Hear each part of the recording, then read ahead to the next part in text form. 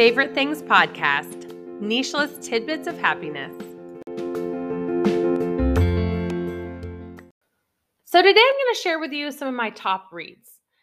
Funny enough, when I started this podcast, a few of you messaged me saying, "Oh, yay, you're going to share about the books you read." And I'm like, no, I'm not.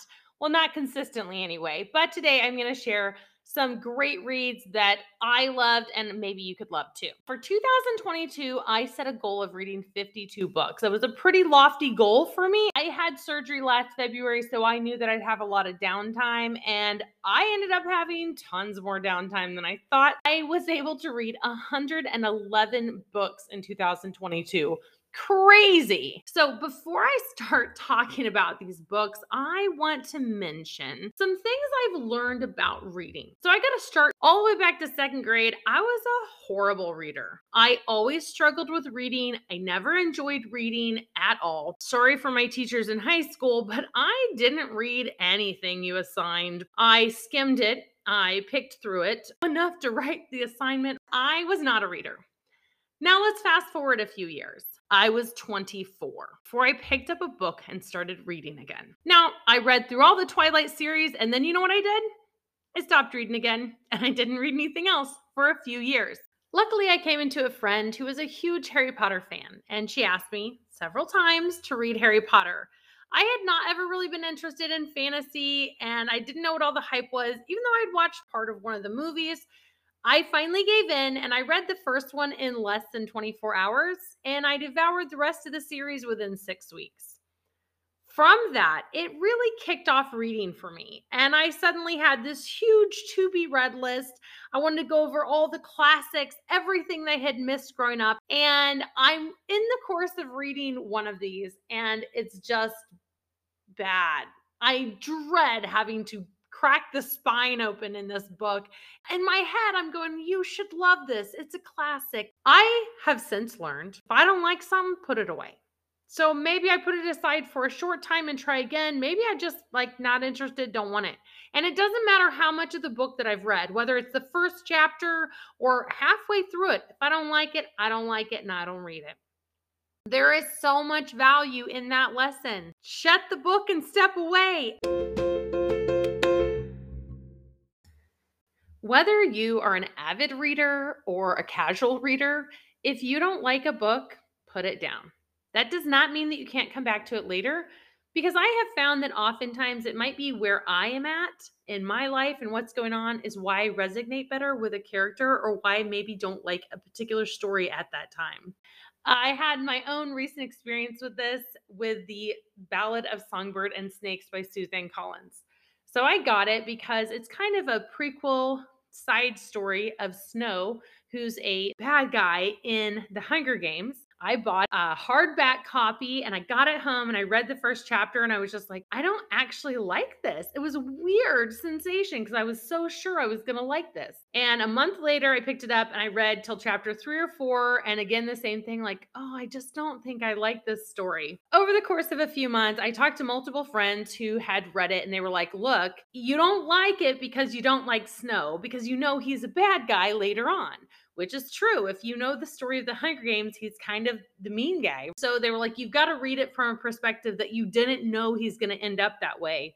And then you're able to enjoy it. So I did go back and I did read it. And I would say a little over halfway through, I was like, oh, wow, okay, I really like this book. I would recommend that you read it before you read the Hunger Games, as it will give you a lot of insight into why he behaves the way he does during the Hunger Games.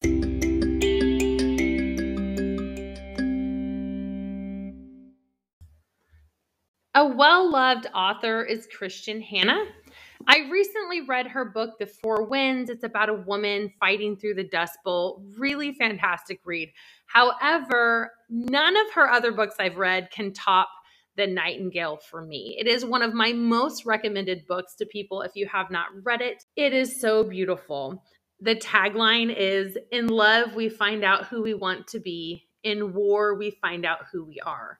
Absolutely love the story. And the ending is just, wow. It's a must read. A series I really enjoyed is If I Run by Terry Blackstock.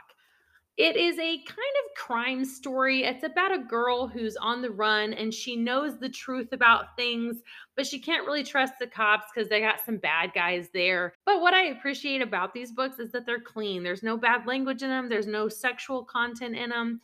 And I really like that. I did look her up a while ago when I was reading these. She is known as a Christian author now. Over 25 years ago, she was actually a Harlequin author before she came to know God.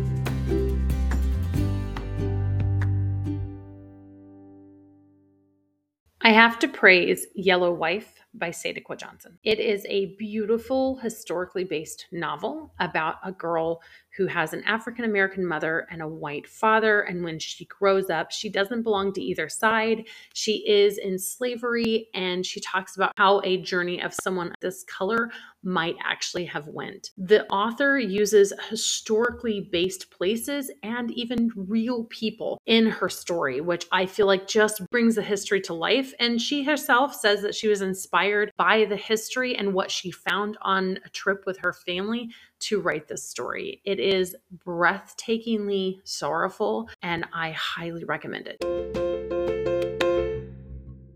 A mother loves her children. Of course she does. But sometimes she may not like them very much.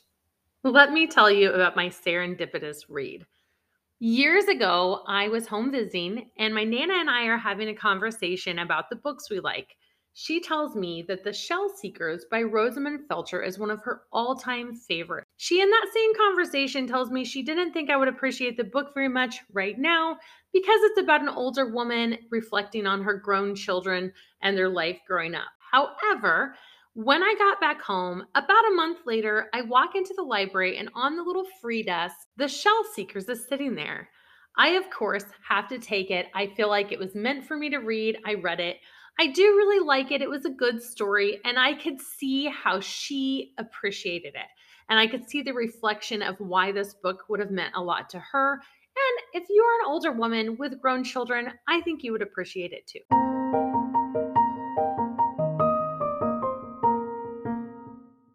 On to a well-loved author, Nicholas Sparks. From The Notebook to The Return to The Wish, the majority of his books have the same vibe, but they're all really well written and have really great characters that you can really fall in love with. And I used really a whole lot there. Anyway, great author, and a lot of his books have been turned into movies. I appreciate the fact that his movies are pretty true to the story. As you know, he's known for sometimes the ending is sad and sometimes it's not.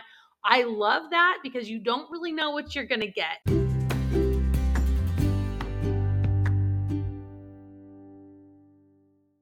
If the shoe doesn't fit, maybe it's time to design your own. Cinderella meets designer meets bachelorette. This book by Julie Murphy, If the Shoe Fits, was an adorable read. So cute. Can't believe it's not a Hallmark movie yet. This was another book club read for me, so I had no idea. I had never read this author before. I really enjoyed it. The main character is actually a plus size girl, and she's really into fashion. She ends up on a bachelorette show, and it was a riot, and I loved it. Fun, fantastic read. This next book, I am not going to recommend. I'm going to say I have recommended it, and everyone I've recommended it to has been like, Lisa, I don't really know why you like this so much. I thought it was hilarious. It had great ups and downs. It's not even a comedy, but the funny parts were so funny. It's called Ms. Benson's Beetle by Rachel Joyce. And I got it in a book club box, so I didn't know anything about it when I got it, and it was hilarious. These two spirited women traipsing through the jungle. One of them's in search of a beetle, the other one's tagging along for her own reasons, and it's hilarious. Maybe the reason it's so funny is because in my head, I'm picturing Emma Stone and Melissa McCarthy playing these characters, and it's just a riot. I mean, someone in Hollywood needs to make this into a movie, get those two lovely actresses to play it, and produce it just for me. So I'm not going to recommend it to you, but if you want to take a risk, read it. Let me know what you think.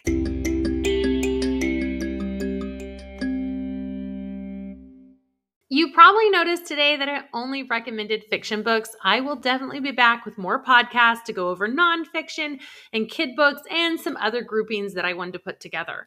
My last recommendation today, though, is The Phantom Tollbooth by Norton Juster.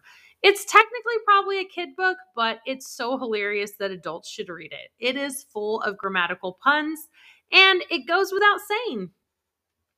Okay, I went back and forth whether to leave it there or not. It goes without saying is one of the most hilarious things within the book. So you got to go read the book now. Come back next week for more nicheless tidbits of happiness. As always, choose joy. XOXO, Lisa Jones.